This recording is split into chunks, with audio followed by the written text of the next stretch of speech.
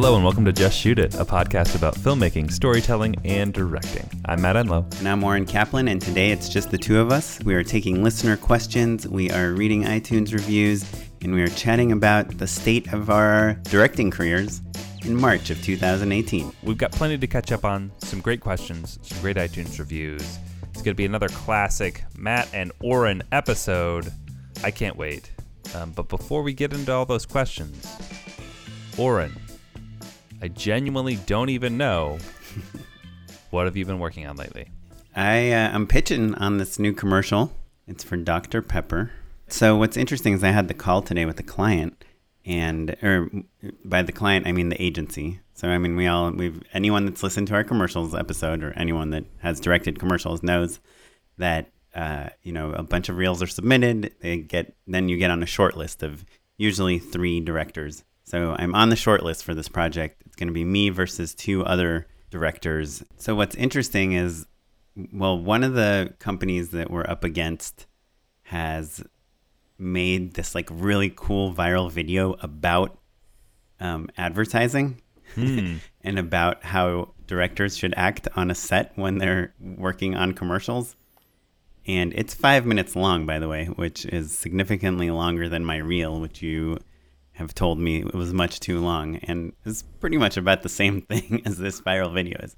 Well, if you go viral, then I can eat my hat. It's kind of intimidating because you see these other companies or directors you're up against. And we've talked about this before, like whether it's good to know who you're up against or not, because when you do know, you try a lot to differentiate yourself from them. Right. You know what I mean? Yeah, totally. It does affect the way you pitch yourself in one way or another, for better or for worse. Yeah. Like one time a producer shared a different treatment that I was up against with me for a job. And I noticed that the other director had used the identical cover image that I used. Oh, yeah. And because I had seen his treatment, but he hadn't seen my treatment, I felt like I needed to change my cover image because I knew that if the client sees 3 treatments and 2 of them have the same image, they'll choose the third one. That's just right? That's human nature. Yeah, definitely. Or even if one with the identical image is really great and one with the identical image is worse, I think they get kind of averaged together. Right. Like which one was whose? Yeah. That I don't think it's as black and white as like, oh, they both got the same cover image, throw them out.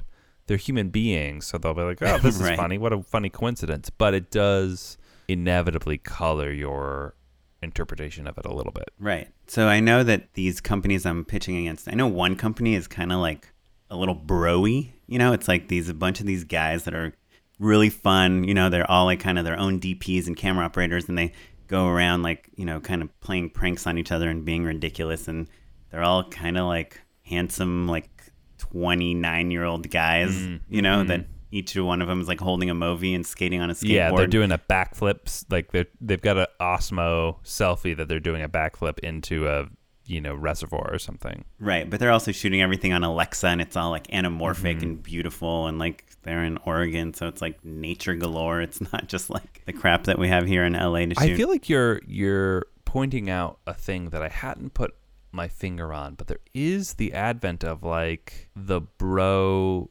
tour. The bro tour. The bro tour. Oh man, so good. Kaplan, that's an alley-oop right there. We've always had skateboard videos. We've always had like action like the videos. Spike Jones are like the weird cool people. Yeah, totally. And Spike is like he was so revolutionary because he was half like action sports dude and then half nerdy artsy guy. And so it was this weird melding. But we've always had people who were doing like adventure videos or action sports videos. But like now I think because of the democratization of like technology a little bit and like jobs getting spread out, you get like your Devin Supertramps of the world who are kind of like bro filmmakers, bro tours. And what sucks is like, I mean, I don't know if anyone listening to this podcast knows that I got a drone, but all the best drone operators are total bros. They all like, I'm in New Zealand. It's fucking crazy. We just climbed up this mountain. We lost our first drone and we're going to jump off this cliff. You know what though? It makes me understand bros better. Like getting stoked over a drone shot, I'm down for. You know what I mean? Like I can't like do a keg stand or like care about football no matter how hard I try, but I am fucking stoked as shit on like that sick aerial move you pulled off. Right. Do you know what I mean? 4K video reframe. I do get it's stoked like on Dude it. Perfect. Yeah. You know those guys? Dude Perfect. Yeah, they're like trick shot dudes. Yeah, but their videos are freaking They're awesome. good for what they They're are. so good. Yeah, totally. And they're like the 5th most subscribed to channel on YouTube as well, which is insane. Yeah. So anyway, so I'm basically, I could be a bro. I mean, I wear flannel shirts and I used to skate or whatever. But for this video, I'm like pitching myself as like the gamer guy, because it's kind of, there's some gamer related aspects to it. And so I want to be like, I know gamers. I'm way more than these like jocks do, you know? Yeah. Even though those we'll jocks see. could probably like kick your ass at Madden or something. You know what? I have a sentence in my treatment that is like a bold line that says, I'm a gamer, period. And then the next line is like, I'm not talking about playing Madden with like my college buds, period. I'm talking about being a part of a 30-person alliance that has bi-weekly wars against other alliances. Yeah. Alliance or guild? I guess it's alliance in your game. We're not an RPG, Sure. so maybe that's where guilds come in. I think that's correct. Anyway, so it's like, as the director, you're trying to pitch a personality. And when you see that the people you're up against have like a ton of personality and seem like just like the best dudes to be on set with, or the best girls to be on set with, or whoever, it's like you're just trying to find your niche. I don't know. So I'm pitching on that. But so the general manager at the company I'm with, my production company, sent me an email before the call, and he said, hey, just so you know, I'm not going to be on the call, but here's some things, you should ask a lot of questions and be excited. And he kind of like gave me a little pep talk about the call. And he said, at the end of the call, ask them what you should focus on for your treatment. And I was like, okay, well, that's like the most obvious question ever, but I've never asked it before. And I did ask it on the call, and it was such a good question because it flips the whole thing on them. Right? Yeah. It's basically asking them like, hey, what do I need to show you to get this job? And it sets you up for success. You know how to deliver for them, and kind of makes them verbalize and maybe even realize for the first time in certain circumstances what they're actually looking for. I don't know. I've never asked that question before. Dude, ask I it. will from now on. Oh no, I think it's really brilliant. I think that's an incredible piece of advice. So you're welcome, everyone. Send 10% to justshootitpod@gmail.com and we'll pay our editors more. That'd be great. Shout out to Jay and Chris. And so what was interesting about their answer is, first of all, they weren't fully aligned with each other on like what they cared about, but it gave me an insight as to what the creative director cares about, the art director, the creative lead, the producer. I got really their insight also about what the client cares about. And then the other thing they told me is that they don't want me to just regurgitate what they wrote in their material and what we talked about on the call. They said a lot of directors write treatments where they're just basically saying the things that we already told them we want. And it's funny because some clients do want that. Like a lot of producers I've worked with are like, this is what they said on the phone, so this is what you should write. It's funny. I will be curious to find out. I think every producer doesn't think they want their take regurgitated back to them. But look, we were all seniors in high school English class. I remember my English teacher she said she didn't want us to regurgitate what she said, but she wanted us to regurgitate what she said. I think there's a huge difference in that, like a high school English teacher needs to grade 30 essays. And so he or she is looking for very specific things included in that essay. Whereas these people are reading 3 treatments and they want you to show them that you understand the tone, that you understand the pacing, you understand the piece, but that you're going to bring new things to it because they've already gotten kind of bored with the idea. Yeah. Right. I think that really the answer is that you have to plus it a little bit. Like you have to make their idea a little bit better. So that doesn't mean you can't take it in a totally different direction, obviously. So there is inherently some recontextualization of the creative as they presented it to you. but it's your job to make it a little bit better, basically. So what I'm writing on, I'm still working on my treatment, but what I'm going to write on the first page is something to the effect of, the call was awesome, and I loved what you said about not regurgitating what you guys have told me. But I did want to say that these are the things that resonated. Yeah, there you go. That's good. 1, 2, 3. Like bullet points. Boom, boom, boom. This is what I'm focusing on. These are 15-second spots, by the way. Sure. I'm sure most of our listeners know this, but I am literally going to send them a 25-page document about how I'm going to shoot a 15-second commercial, 4 seconds of which is an end card. Yeah, it will take 4,000 times to go through your document than it will take to consume the media you were going to create. Yeah, it's ridiculous. So I'm doing that. I'm trying to shoot some spec stuff with my production company. Again, just trying to make the type of work that I want to get jobs doing.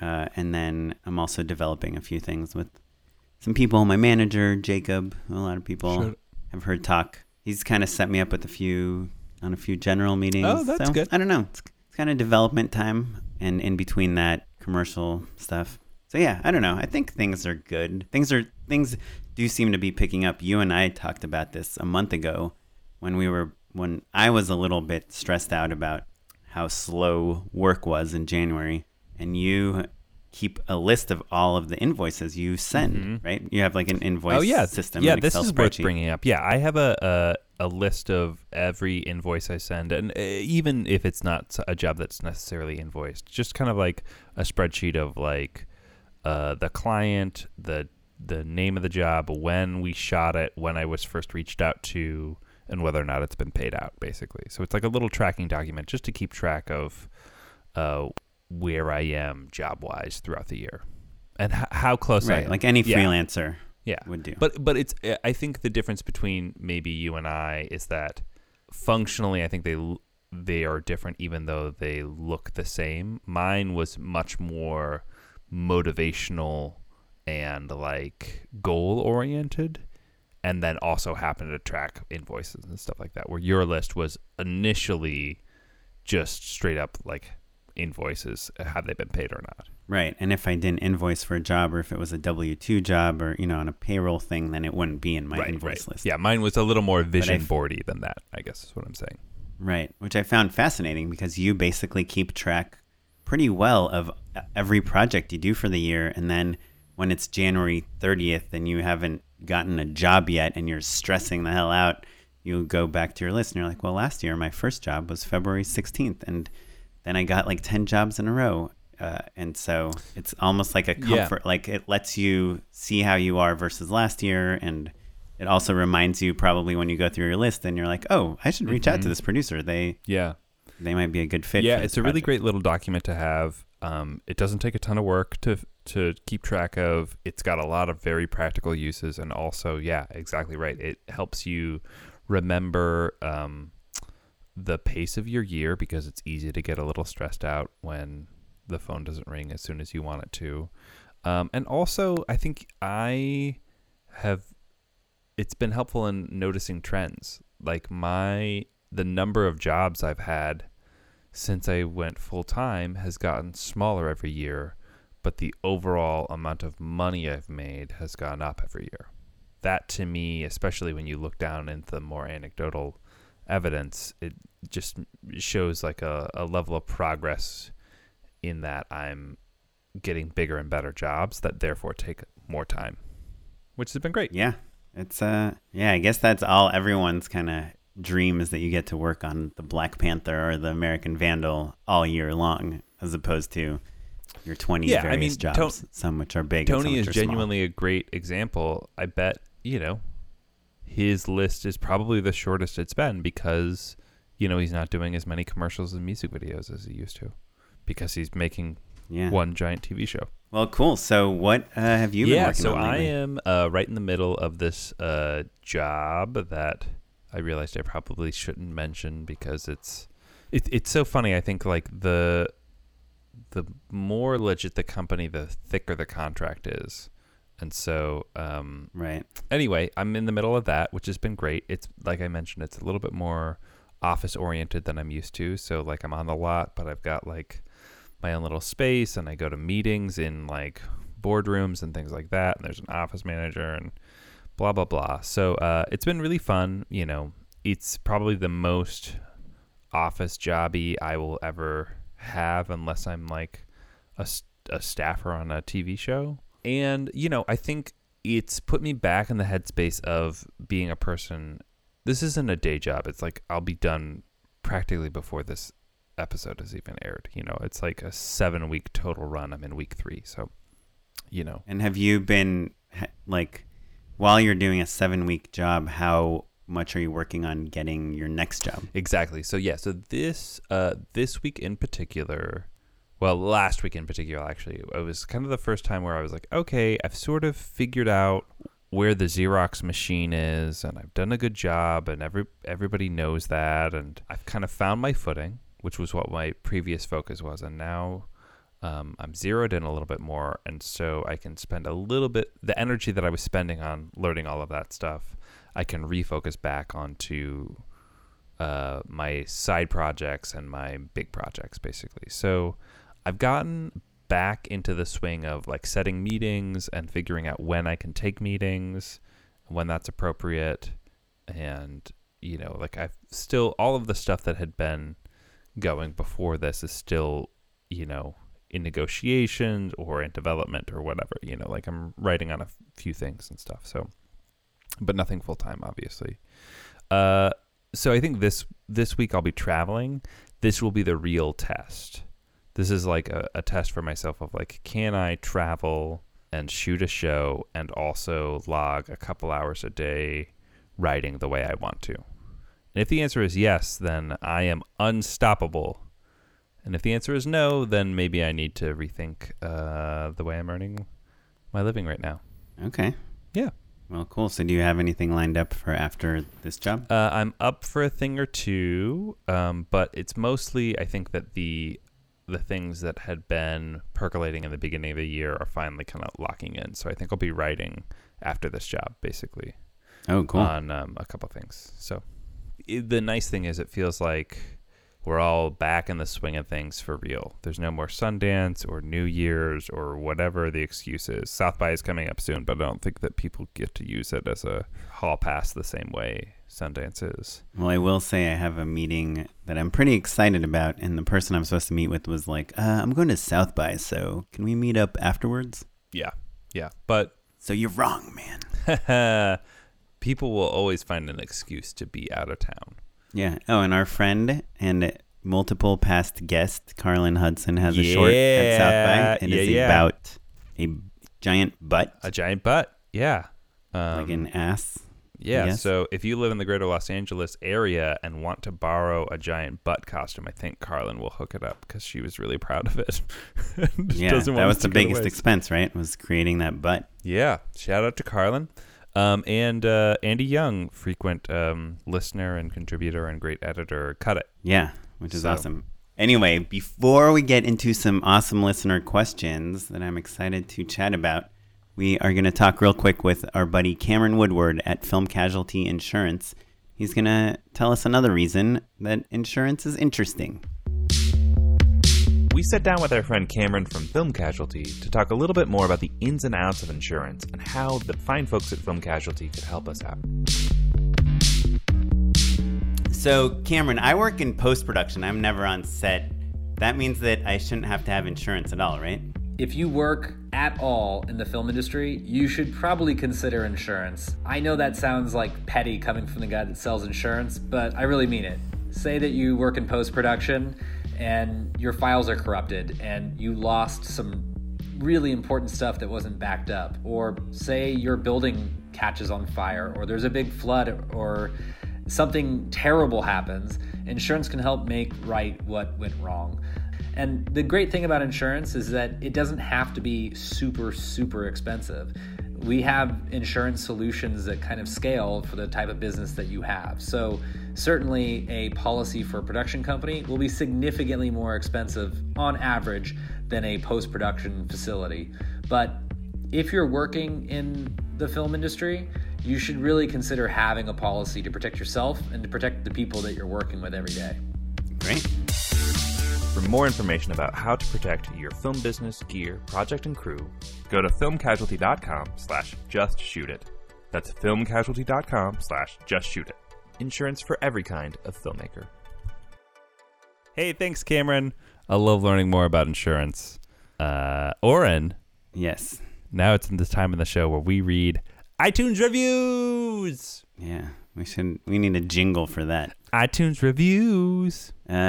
Please let us know if you hate us reading iTunes reviews, because I can't figure out if this is interesting or not. Here's the thing. We're going to get to this later. I don't mean to spoil it, but someone who wrote in a question also mentioned in their PS, their postscript, that they also wrote into script notes and had their name read out loud, and he agreed with me. It feels fucking incredible. So feel free to skip past this. If you haven't written an iTunes review, that's okay. No big deal. Everyone's busy.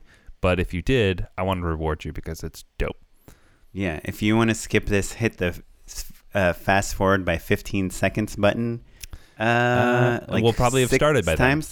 6 times. Okay, JJack Pro 711 writes, no joke, not just writing a good review for iTunes. This is by far my favorite filmmaking podcast. I've been binge listening on my car rides to the studio since I found the podcast. I listened to KCRW The Business for film industry news, then listened to Just Shoot It for raw directing, insight, and creative encouragement. I love that you guys talk about the challenges of working with certain projects and clients, and that you share what you're working on a weekly basis. I'm a director/creative producer who runs my production company, JJack Productions, out of Cinespace Chicago Film Studios. I've been telling those around me about your podcast. Your guys' work in branded content, commercial, and narrative work is reflective of what I do, so your insight and stories are massively beneficial. Yeah, I had to self-promote a little. Your insight has been really encouraging as we rock out pre-production for our current feature film, Hunting God, that we start shooting March 12th, 2018, ! Whoa! That means you guys will be in production by the time this episode airs. Oh, break for sure. a leg, bro! Yeah, but don't break anything else. I'm stoked for you. Unless you got Film Casualty insurance. Just kidding. Does Film Casualty work in Chicago? Who knows? I'm sure they could hook it up. Anyway, he says, it's nice to listen to your podcast before diving into storyboarding /shotlist/pre-pro stuff. Don't stop, as I'm one of many that will continue to listen. P.S. Oren, I can't believe you endorsed Starbucks during one of the episodes. Sincerely, Justin Jekyll at JJack Productions. Yeah, well, Starbucks is awesome. The Starbucks Reserve, I have my office hours there. If you ever want to meet me for a cup of coffee, you know where to meet me. Starbucks Reserve in Los Feliz. Well, cool, man. Good luck on your production. It seems great. You're right. It is insane that Oren endorsed a Starbucks. But more importantly, do you listen to The Business, Oren? Yeah, I've talked about this. Yeah, I've you tweeted at Kim Masters, and she tweeted back. Ooh, Kim Masters is great. She's the host of The Business. Yeah. That show is great. Yeah, so good unintentional endorsement, JJack Pro. Yeah. It's a good one. I think I actually had an endorsement once where I talked about how you can tweet to people that fascinate you, and I used that as an example. Yeah, I think you're right. And I tweeted at her. Anyway, Nathan Presley says, honest, helpful, 5 stars. It's good, okay? Just listen to it. Actually, I don't even care if you do. I'll save it for myself. It's all mine. Move along. Nothing to see here. Good one, Nathan Presley. Thanks, Nathan. Perfect length review for the people that don't want to hear reviews. Well, thanks everyone for dropping us a line. It does really help the show grow. Feels great. I recommend you do it. And if not, it's okay too. There's plenty of ways to help the show out, mostly just by listening. So we appreciate it. Yeah, if I had a Kickstarter or an Indiegogo campaign going on right now, I would write a review for Just Shoot It, and I would plug my crowdfunding campaign so that we would say it on the show and maybe get a few extra crowdfunders. It might work. You might get a little extra cash. But I guess even though I've suggested it to so many people, no one's ever done it. I feel like it's not Oren, a good idea. You've recommended that so many times. You should just give the first person who does it $10. Oh, like donate to their campaign $10? Right? Okay, I'll do it. So will I. I mean, that was very rude of me to just pimp you out like that. So, yeah. So that's $20 donation total. That sounds pretty Wait, how good. about I do $10 to the first person and you do $10 to the second person? Yeah, there you go. Cool. Spread the love a little bit. Sounds good. You know what? On that tip, actually, this is a good time to announce. It's very sloppy, but whatever. I just bought 500 Just Shoot It stickers. If you leave an iTunes review, this is on the honor system. If you leave an iTunes review and then email us your mailing address, I'll mail you a sticker. And if you've already done it, if you already left an iTunes review, and then just email me and I'll send you a sticker as a thank you gift.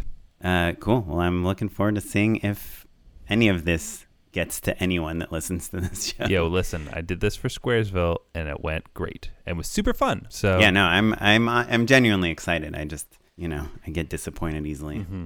Well, don't break Oren's heart. Shoot us an email. I'll send you a sticker. It'll be real fun. And then put it on your laptop case or your guitar case or your car or anywhere you put a sticker, and take a photo of it and we'll repost it. That's always fun too. Oh yeah, on Instagram. Yeah, little community building. This is some real marketing, branding, like corporate stuff. I like it. Yo, I wrote the book on that shit, and it's genuinely super fun. So I encourage you to do it. Yeah, it'll be really fun. So let's jump into our first question. You have the questions up there? Q's and A's. I do. Let's start with our voicemail, huh? Hey, Oren and Matt. So I have two questions. The first question is actually for Oren. Maybe you could tell us the origins of Smitey Pyleg. What the hell is that? Because on the first episode, I had no clue what you were saying. I didn't know if that was English or what, but then I had to go to the website and I actually saw what it meant. Anywho, so tell us. Spill it. What's up with Smitey Pyleg? And the second question is, I'm a part of the Olympia Film Collective. I'm actually one of the founding members. We're a nonprofit. We've been around for 6 years now, and we're just trying to build, have support for filmmakers in our area who don't come from a large venue. I'm from Olympia, Washington. My name is Jeff. I'm not sure if I said that.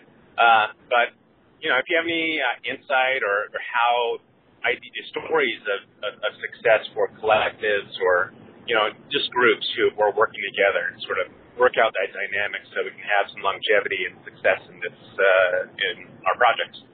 So anyway, those are your questions. Thanks a lot, guys. Yeah, Jeff, thanks for the question. I love a voicemail. If you want to leave your own voicemail, give us a call at 2626-SHOOT-1.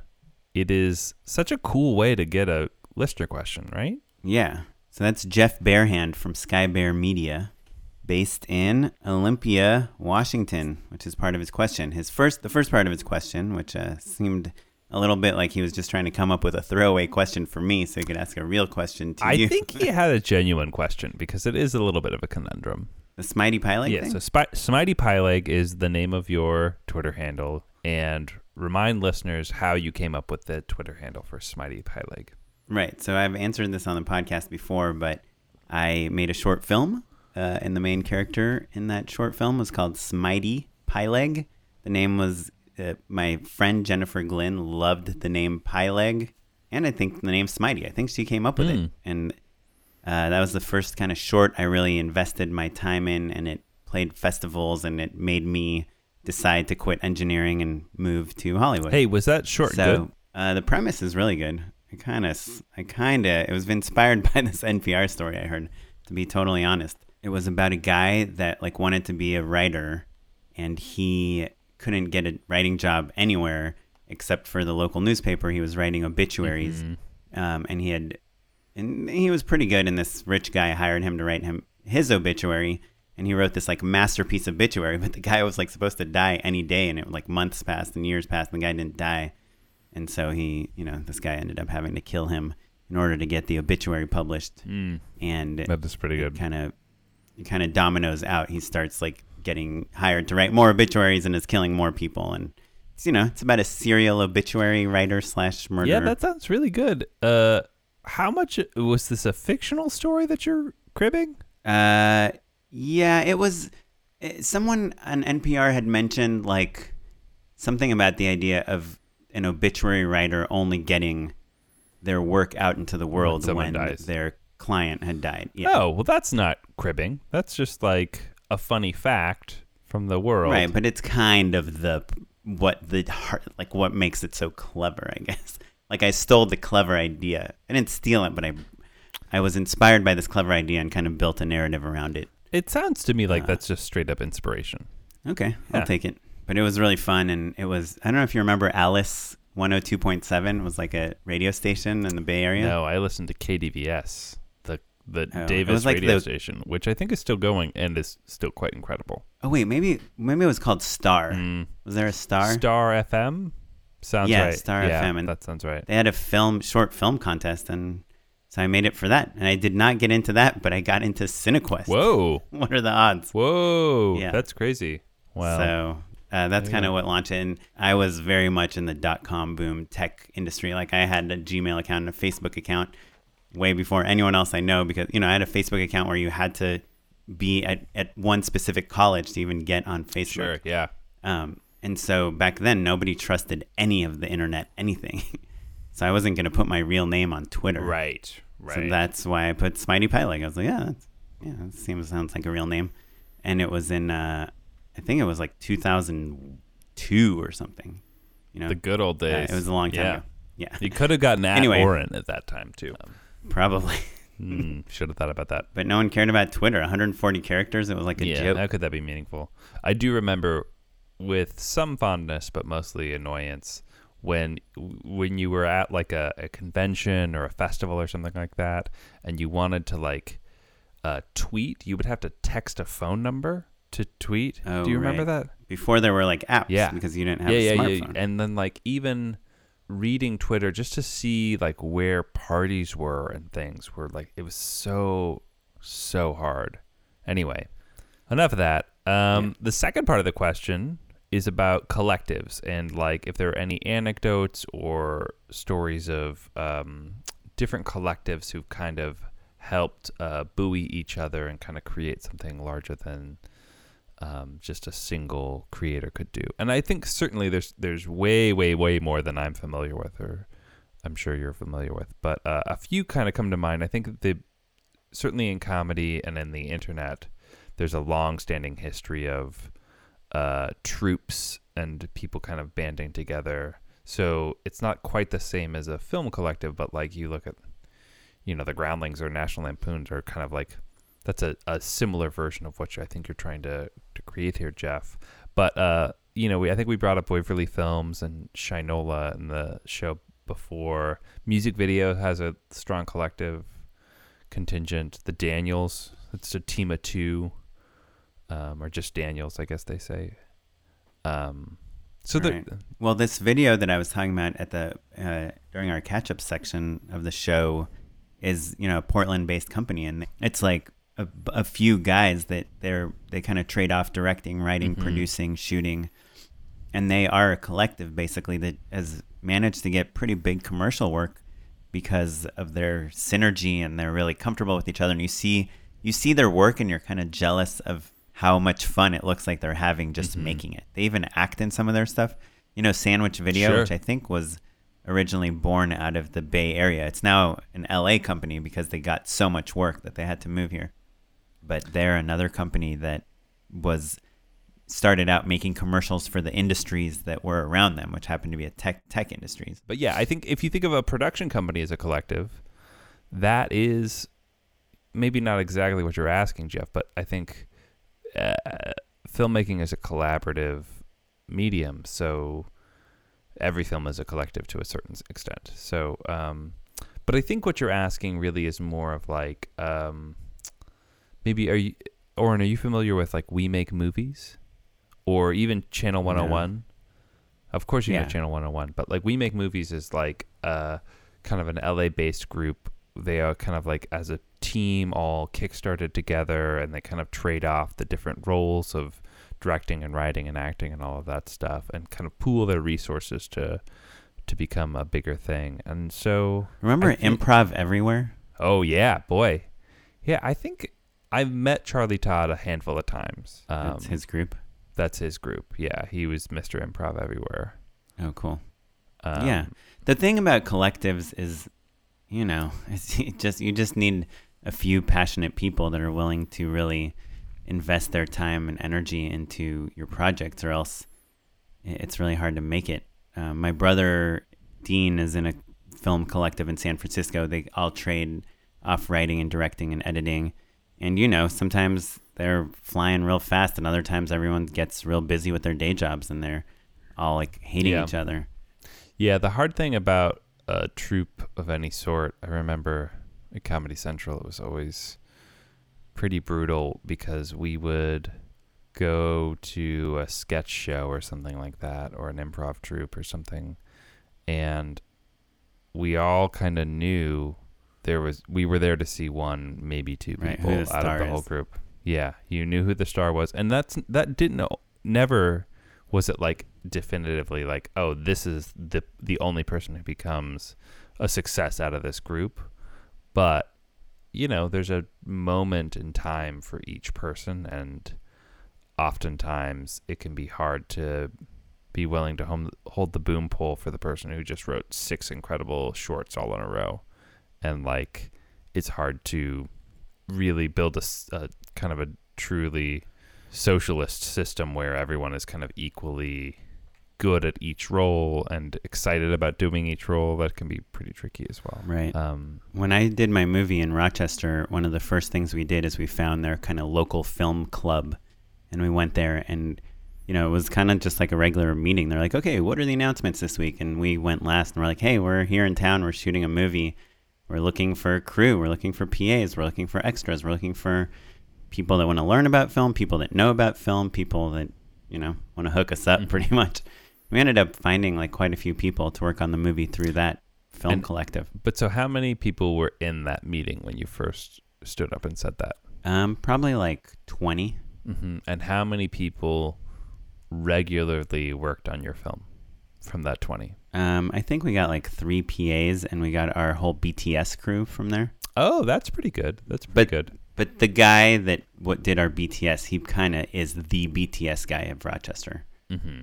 And he was one of the people that founded this film collective there. Yeah, I mean, I think what we're really getting at, in a very slow and circuitous way, yes, either way, is that it's always a great idea to seek out passionate people, and it's okay if some people are hobbyists and some people are lifers, you know. But finding a few really, really motivated people is kind of all it takes.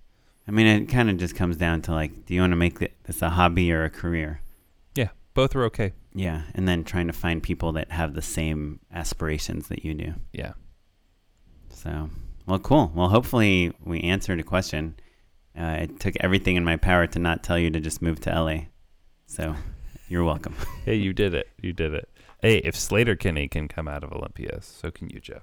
Oh, yeah, no, Olympia is awesome, but, you know, if you want to find people that have quit their day jobs to make films full-time, we have a lot of them. Indeed we do. Ooh, this next one is from Tyler Eaton. Tyler writes, hey, Oren and Matt, thanks so much for making Just Shoot It. Since my friend posted a link to your live episode recently, I've been listening to the podcast constantly. Hey, thanks, friend.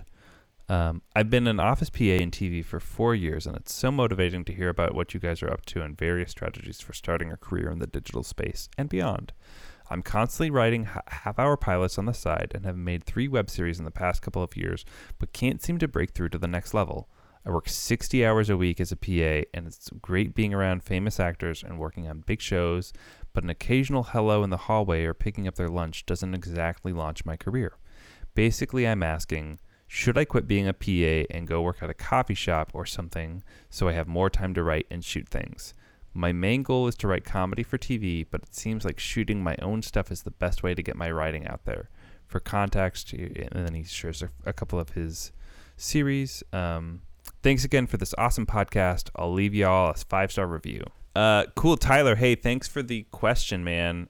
So glad to hear that you're a new listener and that you're enjoying the show. This is a really great question. I think we've heard versions of it before, but the PAing part I think is really particular and something, especially as like being on the lot currently, like you really can see that hierarchy and you can see the carrot that they're kind of dangling for you.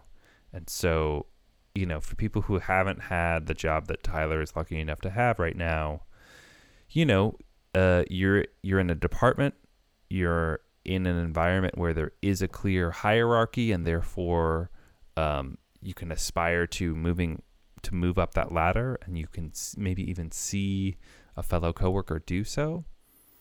So you can become a coordinator or an APOC and then kind of work your way up. The tricky thing about a PA to writer as a transition and as a step up the ladder is that it's not exactly...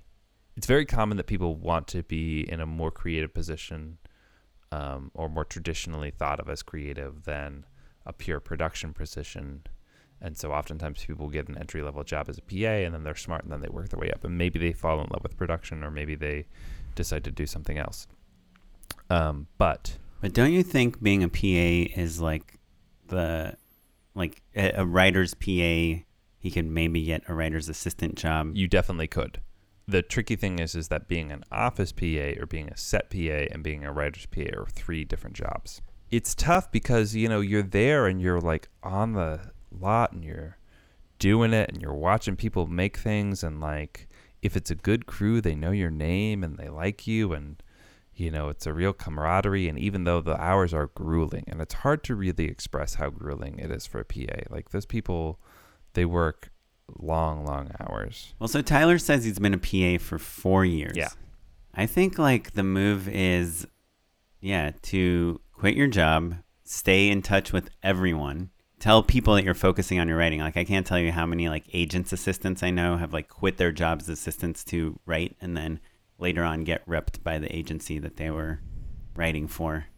And the key is to keep all those connections and that networking that you've generated as a production assistant, and make sure that those people know that you're kind of entering this next phase in your career, that you've kind of learned everything you feel like you're going to learn there, and that you are going to be writing now. And hopefully you can share things with them and get feedback, and they'll be part of your network. I mean, Dameron, right? Morgan Dameron, sure. She did this exact thing. Yeah, I think I may be a tiny bit more cautious in that the ideal situation is that you are in a job, like where you're a writer's PA is a good example, where like you're writing on weekends, and then you can kind of show your stuff to people, and then like it becomes clear like, oh, I'm ready. Like I've written this stuff, I've got my shows, people think I'm really great, and there's a little bit of like a apprehension of knowing when that right time is, but like you can more or less be ready, and then you quit, and then you move on to the next thing relatively quickly. I think the thing that makes me nervous is that Tyler, and I think the thing he's getting at, it's like if you have to quit and like writing jobs aren't going to be so immediate that you don't have to get another job, then that creates its own question. Is it better to work at a coffee shop and have a less stressful, less grueling job so that you can write more, but then you don't have the connections to show your writing to the people who can help you along the way and would profit from your writing, right? That's the trade-off. Yeah, but he's been here for 4 years. I'm sure he has a network already of people. And I mean, I guess the middle way is, hey, I worked on all these great shows. Sure, in production, you don't need to like advertise it as a PA. And I'm, writing, and I've been really kind of observing that. And I'd love if any writing gigs come up, I'd love, I think like branded content, digital series, pitching thing, like, out of all these connections he's made, he can kind of maybe like, doesn't have to be a coffee shop job. Maybe he could get a job, a creative job somewhere, but that's a little bit more about him being creative instead of just supporting creatives. Yeah, I agree with that. And I think that maybe there's a way to leverage the production family that you have into a job that maybe isn't exactly what you want, but that helps facilitate that gig a little bit more. Like some shows, the showrunner is in development and they've got a web series spinoff and they do branded content and things like that. Some shows are like their own little cottage industries, and some shows are just focused on making the show and hoping that they get another season. And so transferring into a culture where maybe there's a little bit more opportunity is a good half step. Right. I get you don't want to tell anyone to quit their job that's like a good job in Hollywood, making money, paying rent. I guess I don't want to tell somebody to quit their job to then go get a job that is equally hard and equally unlucrative, but farther away from the what they want. business. Yeah, exactly. When you have, what I know about being a good PA, and it sounds like Tyler, you are. I know that there's a network of people who are there rooting for you, and want to see you succeed and know that this isn't your end goal. Like, there are very few people who are career PAs. Very, very few. He does say he's like constantly writing half-hour pilots and has made 3 web series. I mean, I think just keep going. I'm sure each web series you make, Tyler, is like better than the previous one, and each pilot you write is better than the previous one.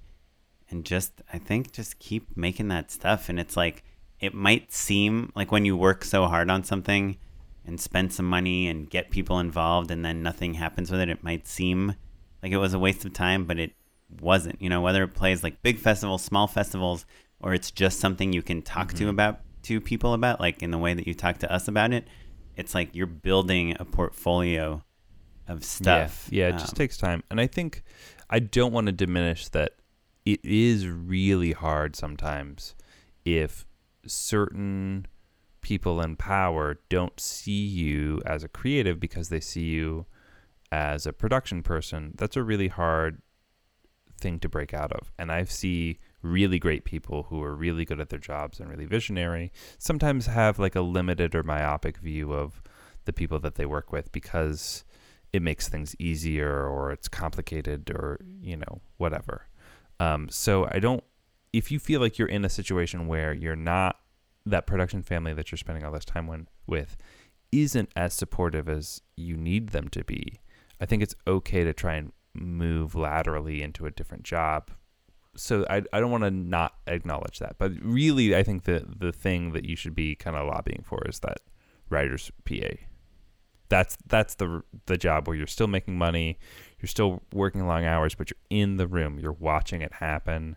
Then you're a writer's assistant, and then before you know it, you're the person that the showrunner wants to throw a bone. Right, and I think you can be very forthright with that. Talk to the production coordinator, the UPM, the producers, the showrunners, if you're comfortable with, and let them know that that's what you want to do, and they might even recommend you to a different show if that spot isn't available on your show. Yeah, and it's also, most showrunners, at least the good ones, will be forthright with you about whether or not they want to promote from within. Because there are plenty of shows where they really just want that person to truly be an assistant and to not be the person who's like pitching their jokes on the side or distracted or whatever. That's okay too, but like you need to read the room and know whether or not this is a place that's opportunity and they promote within. And there are plenty of rooms out there like that, and those are really wonderful. And there are some rooms that are just like, hey, the job is bring us our bagels and like type this super fast and be good at proofreading. Right. And one last thing, one point I want to make is that you are with a bunch of kind of powerful people in Hollywood, and you see them getting excited about various writers and directors. And I'm sure you're doing this already, but just to mention it again, you can see what is turning them on about various writers and directors, and maybe use that knowledge to make things that will excite these people. Yeah. Whether it's a production value thing, whether it's a new point of view, whether it's an angle on something. Or even to present your current work in that light. That is great advice, Oren. And that's a thing that outside of Hollywood, it's really, really hard to internalize. Like the language that people speak and the way that they present and pitch things and get people one another excited about things, that's its own trick of the trade. Yeah, for sure. Well, cool. Cool. Well, good luck, Tyler. Thanks for writing in, Tyler. Let us know how it goes. Let us know if you keep your job or when you become a showrunner, keep us in mind. Next up, we've got Jin. My name is Jin. I'm a filmmaker from Portland, Oregon. I'm a big fan of the show, and thanks for putting out informative/entertaining contents relentlessly. My goal is to direct an indie feature this year and eventually work as a full-time director. I finished one narrative short and am in post on another short. I learned to make films by making short docs and podcasts like yours. Hey, awesome. Thanks, man. I recently launched a portfolio site showcasing my work, and I'm looking to move to LA some point at the end of this year to work as a production crew and editor. I don't have any connections in LA yet. Could you take a look at my site and share some advice, thoughts? Anything from how to improve my skill set to how to connect with commercial producers in LA would be gratefully helpful. Here's my reel. Thanks for your time, and I look forward to the next episode of Just Shoot It. Basically, Jin's question is, you told me to move to LA. Now what do I do? Now there? what do I don't I have do? Any connections. Yeah, oh boy. Take a UCB class. Yeah, no, I think moving here and getting into the mix and like volunteering your skills, I think kind of all the stuff that we talk about on the show regularly. Jin, I did just hop onto your website though, and at the top it says, some people say you shouldn't make a director's reel, but I needed one for a film grant submission, so here it is. It was good to see what I've been making with my trusted collaborators. So Jin, I would say, I think the some people you're referring to is perhaps Oren and I. I don't want to be presumptuous, but that seems like a safe bet. We know you listen to the show, and we've been vocal about whether or not we think that they're worthwhile. I would say if you're going to put something up on your website, even if somebody like us or any other podcast or film writing book or your friend from film school doesn't think it's a good idea, if you have decided you want to put it on your website or your resume, or you're going to bring it up in a meeting or whatever, I'd say stick it. Don't back down from the idea. Just say, hey, this is my director's reel and I think it's great, and let that be that. Yeah, agreed. Even though I am right now working on a reel where I talk about how the reel might not be necessary, I do think, I think director's reels definitely serve a really good purpose, especially when you're starting out, because it does show like, hey, this person has done commercials and features and shorts and has worked on all these different things. Like they haven't just made like one Vine video and now they're trying to get a job. So I think there's a certain level of work where the reel is really helpful to just kind of prove to people that you've done a lot of stuff. I think there's a certain range after that where it's less about how much you've done and more about have you made anything that really resonated with a lot of people, that either went viral in an interesting way or showcased a really unique point of view or was critically acclaimed or won Sundance or whatever. And that's at that level, that's when the reel becomes less important. Like you could have just directed Whiplash and nothing else, and that will get you a better job than someone that's directed 1,000 commercials. Damien Chazelle doesn't need 1,000 commercials. He needs one Whiplash and one La La Land. I just want to take this opportunity to remind people, and we should do this more often, but you and I are just two jerks who bought microphones. Right. It's wonderful. Like, I think that we've learned a few good things, but we are wrong all the time on this podcast, and I want to apologize about that. We disagree all the time, so just take everything that we say with a giant salt lick of salt. My point is, Jin, I would say if you feel like a reel is the right thing for you, or if, for instance, you needed it for a film grant and you're proud of it, you don't need to pull your punches. Put it on the front page of your website. Show me I'm wrong. I would really love it if you got a ton of jobs from this. That would be so awesome. So that's my first piece of advice. It looks like we've got a lot of cool stuff. So I would say when you move to LA or even back in Portland's got a great scene as well. And they do there's a lot of great commercial work up there. Just to continue to build your network, work with people, contribute looks like you've got some awesome skills that people would love to collaborate with you on. Just build that community. That seems to be the thing that is the most helpful for people when they move out to LA. And so maybe, even if that's just emotional support, or you can work remotely if you need to sometimes. We talked about Andy Young. I think he was still editing jobs back home for Texas companies even though he moved to LA when he first got here. So Yeah. I would encourage you to kind of build up that network while you're still in Oregon as well. And all of those relationships, whether they literally translate to more work for you, or even if it's just like experience under your belt before you move to LA, I think all of that stuff will be worthwhile. Yeah. And when you move here, if you don't know anyone, go on Craigslist, work for free on some stuff, take some classes at UCB or Santa Monica College or LA Film School, wherever you can find a class, writing class, sketch class, whatever you're most comfortable doing.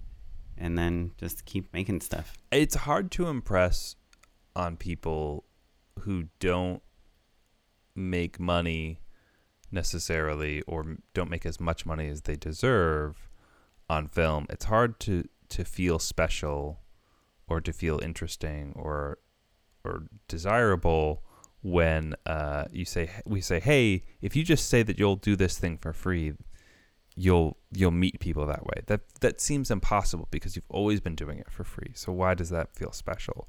But the thing about any major market, whether it's LA or New York or London or whatever, is that we need more people to help us.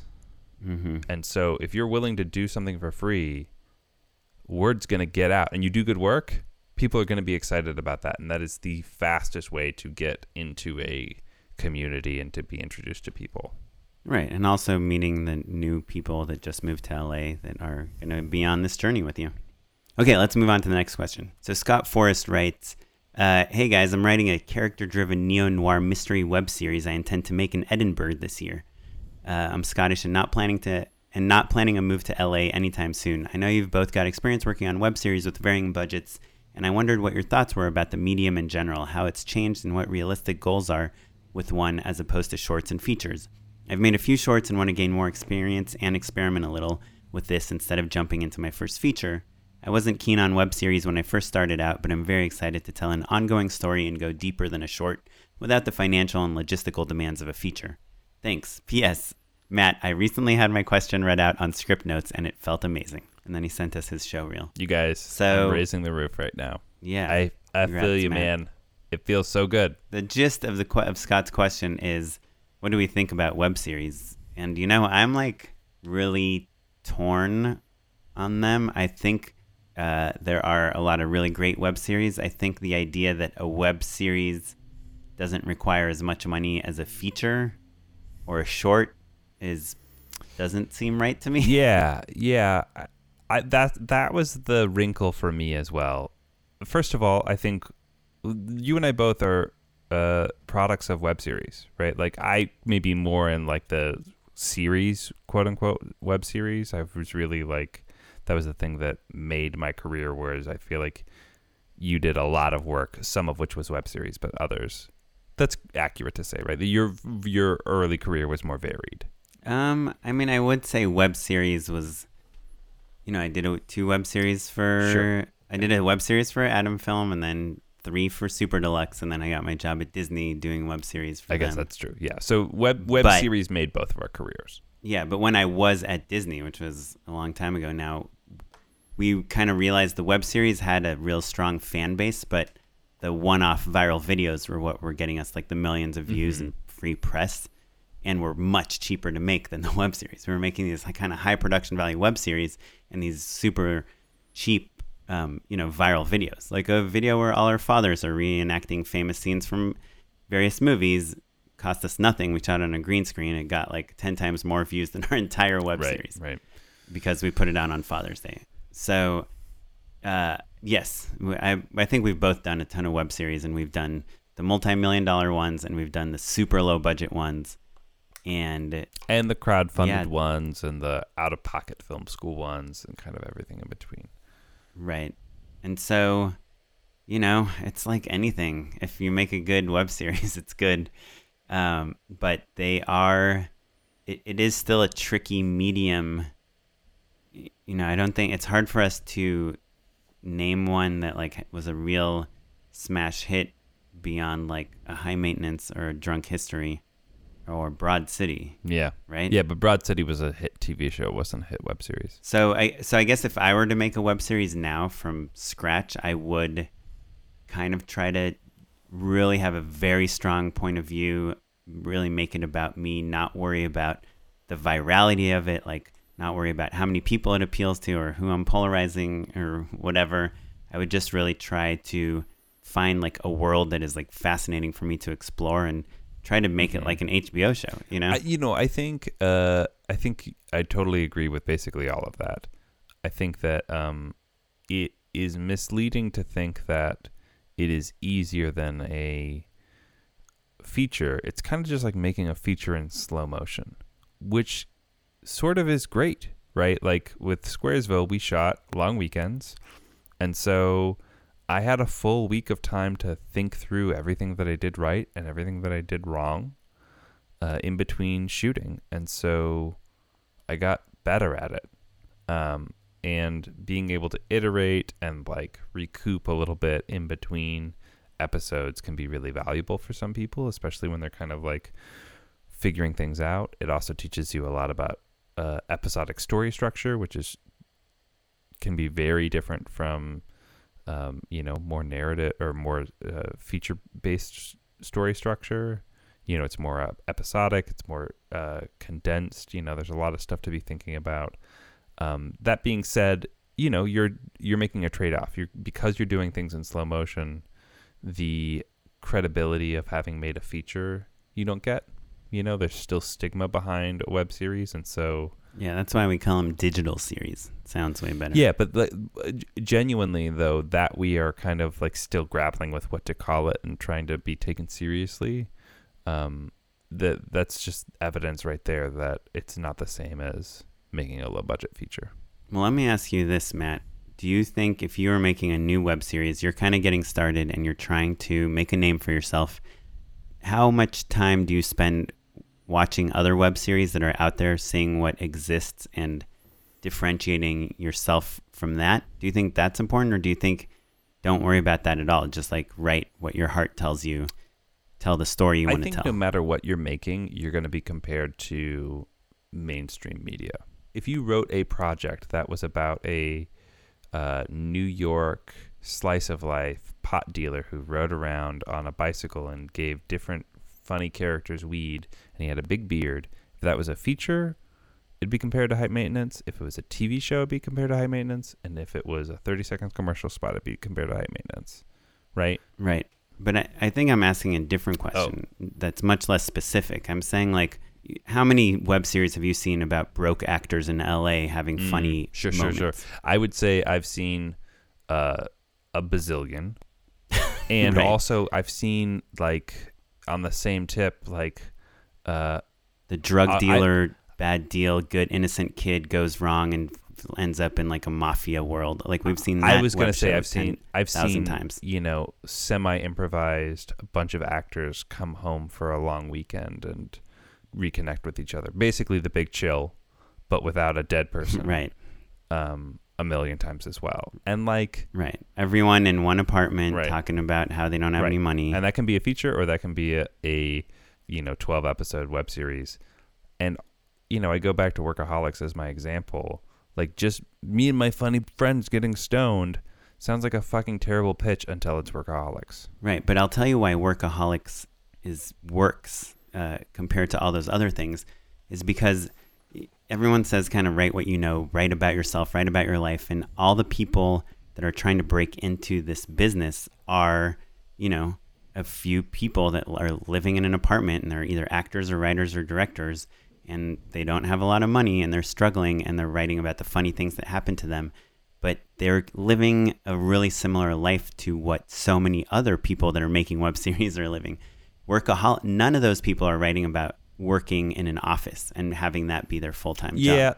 And that's where Workaholics was like, hey, most of America is not sitting on their couch on a Wednesday afternoon trying to figure out what movie to watch or how they're going to pay for dinner. Most of America is like in an office doing this funny stuff. Yeah, but even before that, they were still like, literally the Workaholics dudes all met at Santa Monica City College. So that's relevant in that they work stone bored dudes in Southern California, in LA, who managed to make it work. So I get... Right, but they set their show in an office, and the Always Sunny in Philadelphia guys who originally set their show in Los Angeles as out-of-work actors were told by some genius development people, like, hey, let's not make this show about out-of-work actors in Los Angeles. Let's make it about bar owners, which is why they're out and about during the day, and let's set it in a different city. I think your point of view and what you have to say doesn't necessarily have to be about what your profession is. You're right. There's so many shows about out-of-work actors that, like, it makes it much, much harder to be good and to stand out. That being said, I think it's about point of view more than anything else, and about voice. And those guys, both It's Always Sunny and Workaholics, those are always great examples of, like, kind of, generic, funny, straight white guys who somehow managed to transcend being so bland and boring into being something really interesting and funny.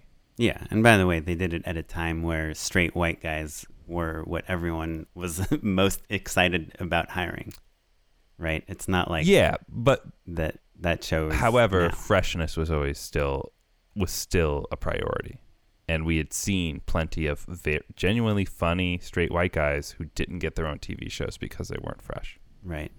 I guess I don't know. I think we are agreeing here, but what I'm saying is, if you are going to make a web show, it doesn't matter if you're doing it in Ireland or in LA or in Zimbabwe, like, make sure it's saying something that is uniquely you, because all these things, web shows, features, and shorts, all have a hard time breaking through to people. But the nature of a web show, that it requires that people come back for the next episode and the next episode and the next episode, but you don't have the budget of a Game of Thrones or a House of Cards, you really need to do something special, I think, nowadays, to make a web show stick out, which is very different than when you and I started, because my breakout show was called I Hate My Roommates, about a girl that hates her roommates. Like, that show does not fly now because it's been done 10 billion times, but at the time, no one had made a show about a girl that murders her roommates. Yeah.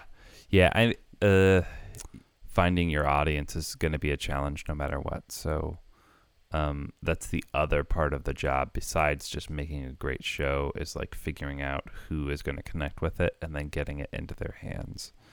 And so that's something where a web show is, in a sense, easier than a movie, because, marketing a free thing to a person who has 10 minutes on their hands is easier than marketing a thing that's, costs $10 and an hour and a half of their time. But people are, again, because of the stigma, they're a little dubious of watching a web series. So just make it great, make it compelling, make it special, all of the hardest things. But we can't wait to see it. Yeah, no, and I hope I'm not coming off as too cynical. No. In my opinions about web shows, I think there very much is space for them, but they have to be good. Yeah. Here's to that. In the same way that a feature or short has to be good. Like, they're not any easier than any of the other mediums nowadays. Yeah.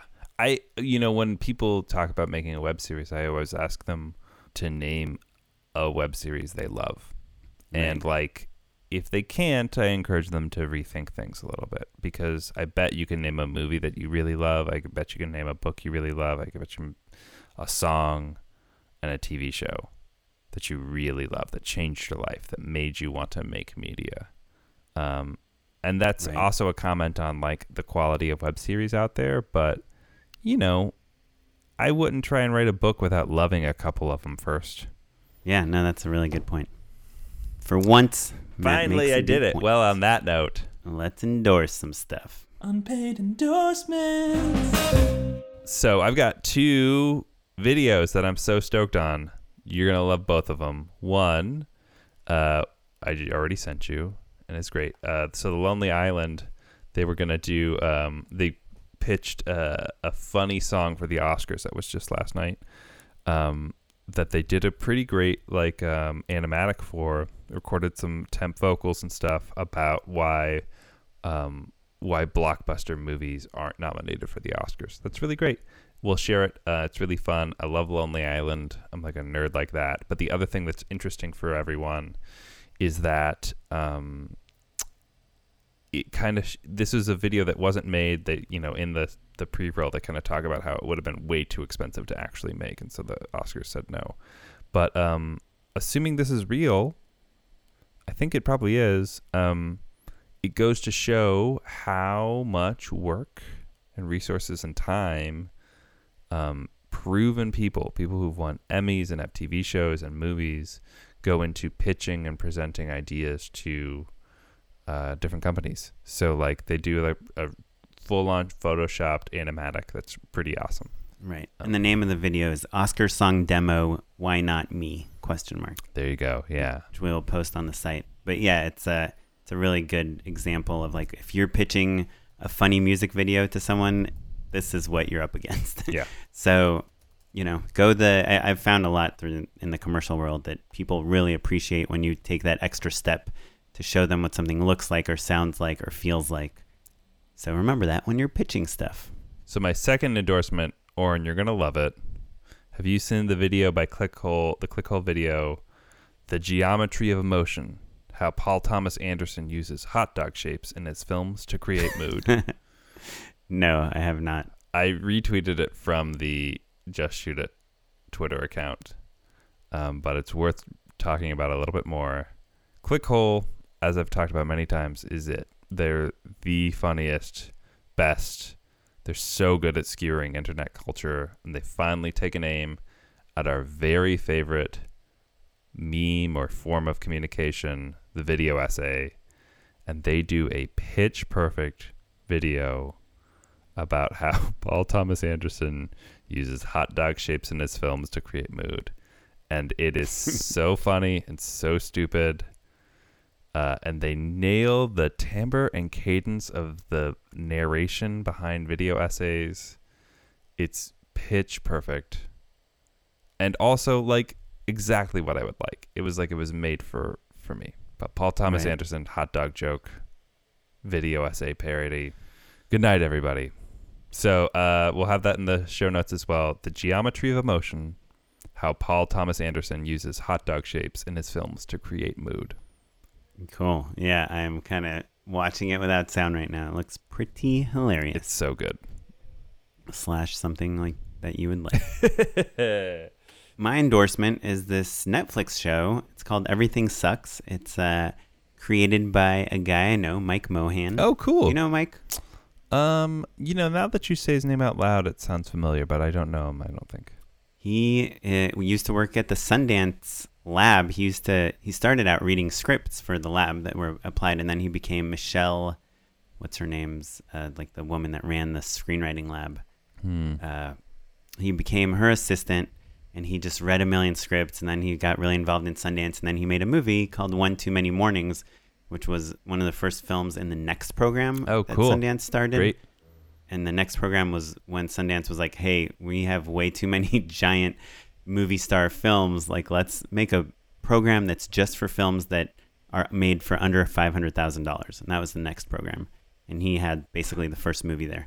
So he's been making indie films forever. He's also a commercial director. He also directed things for Sandwich Video. Oh, cool. But he made this show called Everything Sucks. And to be honest, like my initial impression of it, and I wouldn't be surprised if everyone's is that it just seemed like a little derivative of every show you've seen. It's about these three kids in high school in the 90s, and kind of their relationship issues. And so it's kind of like Stranger Things minus the supernatural part. It's like Freaks and Geeks minus being Freaks and Geeks. Yeah, it looked like Freaks and Geeks, but with ska, which when I say it out loud sounds great, actually. Right. But I watched it because I'm friends with Mike, and the other guy that created it with him is Ben Duncan Jones. He's an editor / actor. He had a movie at Sundance also. He has worked with Drake Doremus on a bunch of films. Anyway, I watched it, and it is like really good, and I can't really even tell you why. It's just like execution is perfect. The casting is great. The storylines are engaging. The relationships are interesting. I did grow up, I became I was a teenager in the 90s, so every reference, like they go to like a Tori Amos concert and they listen to Ace of Base and Oasis, and you know, one of the kids is always saying like faux shizzle my nizzle, and like you know, making Beavis and Butthead impressions, and like it's just everything in that show is memorable to me, and it just makes me smile. There's this one scene where these two girls are talking and one of them takes out her Karopi or whatever. Sure. What are those things called? The little digital pet? Tamagotchi, yeah. And they don't even reference it. She just takes it out, feeds it, and puts it back in her pocket, you know? So it's like, it's not, it's very noticeable, but it's not like overly proud of itself for making all those references. And it's just genuinely like fun to watch. I watched, I think, most of the season in one night, and then I watched like the remaining 3 episodes like over the next 3 nights. It's you know how there's like you could either watch Curb Your Enthusiasm or The Darkest Hour. Sure. Yeah. And which one are you gonna watch when you're like tired? Man, tell me about it. I'm almost done with the new season of Queer Eye for that exact reason. Yeah, it's just so fun to watch. Are you watching everything that show? Sucks. No, Dude, is that on Netflix? It's on Netflix. Also? It's great. It's like genuinely great. Cool. Yeah, I can't commit to anything over 30 minutes. It is weirdly reason. long, but it's that same sort of popcorn factor of just like I can start one, I can pause it halfway through, and I'm not going to lose momentum or forget who's getting made over. Anyway. Yeah. I am interested because before this show came out, I was like, they would never make like Queer Eye for the Straight Guy nowadays. It just seems like such an insane idea, and then they did. And it's weirdly like relevant and interesting and pretty great. Yeah. I'm sure the sensitivity and point of view is different than the original. Yeah, definitely. Which was like, I feel like the original was like, we're gay, it's crazy. Yeah. You know, and now it's like, yeah, we're gay. What's the big you deal? like miss a little bit of it. Like you want them to be a little bit more fun. Right. It's like, well, I don't want to just like watch like 5 entertaining people. You know what I mean? Like I want them to like throw some energy. Is anyone at from it. the original cast in it? No. Yeah. So, but there's like some breakouts that are really great. I'm sure they'll get another season. It's genuinely great, and the casting on the people that they're making over is very good. Finally, straight guys get a chance in Hollywood. Cool. Well, awesome. Well, thanks for the endorsements. Hopefully our answers were helpful. Please send us more questions if you can. You can email us at justshootitpod@gmail.com. Of course, we love voicemails at 1-262-SHOOT-1. You can tweet at us, send us something on Instagram, join our Facebook group. We'd love to hear from you guys. And if you want to see what I'm up to, you can just Google my name, Oren Kaplan. You can try to follow me on Twitter. I'm at SmiteyPyleg. Hopefully I'll tweet at some point. You can follow me at Mr. Matt Enlow. Follow the Instagram for the show at Just Shoot It Pod. This episode was edited by Jay McCullough. And our webmaster is Ewan Williams. And our music was provided by the Free Music Archive and the artist Jazar. I think that's all she wrote. See you later. Bye.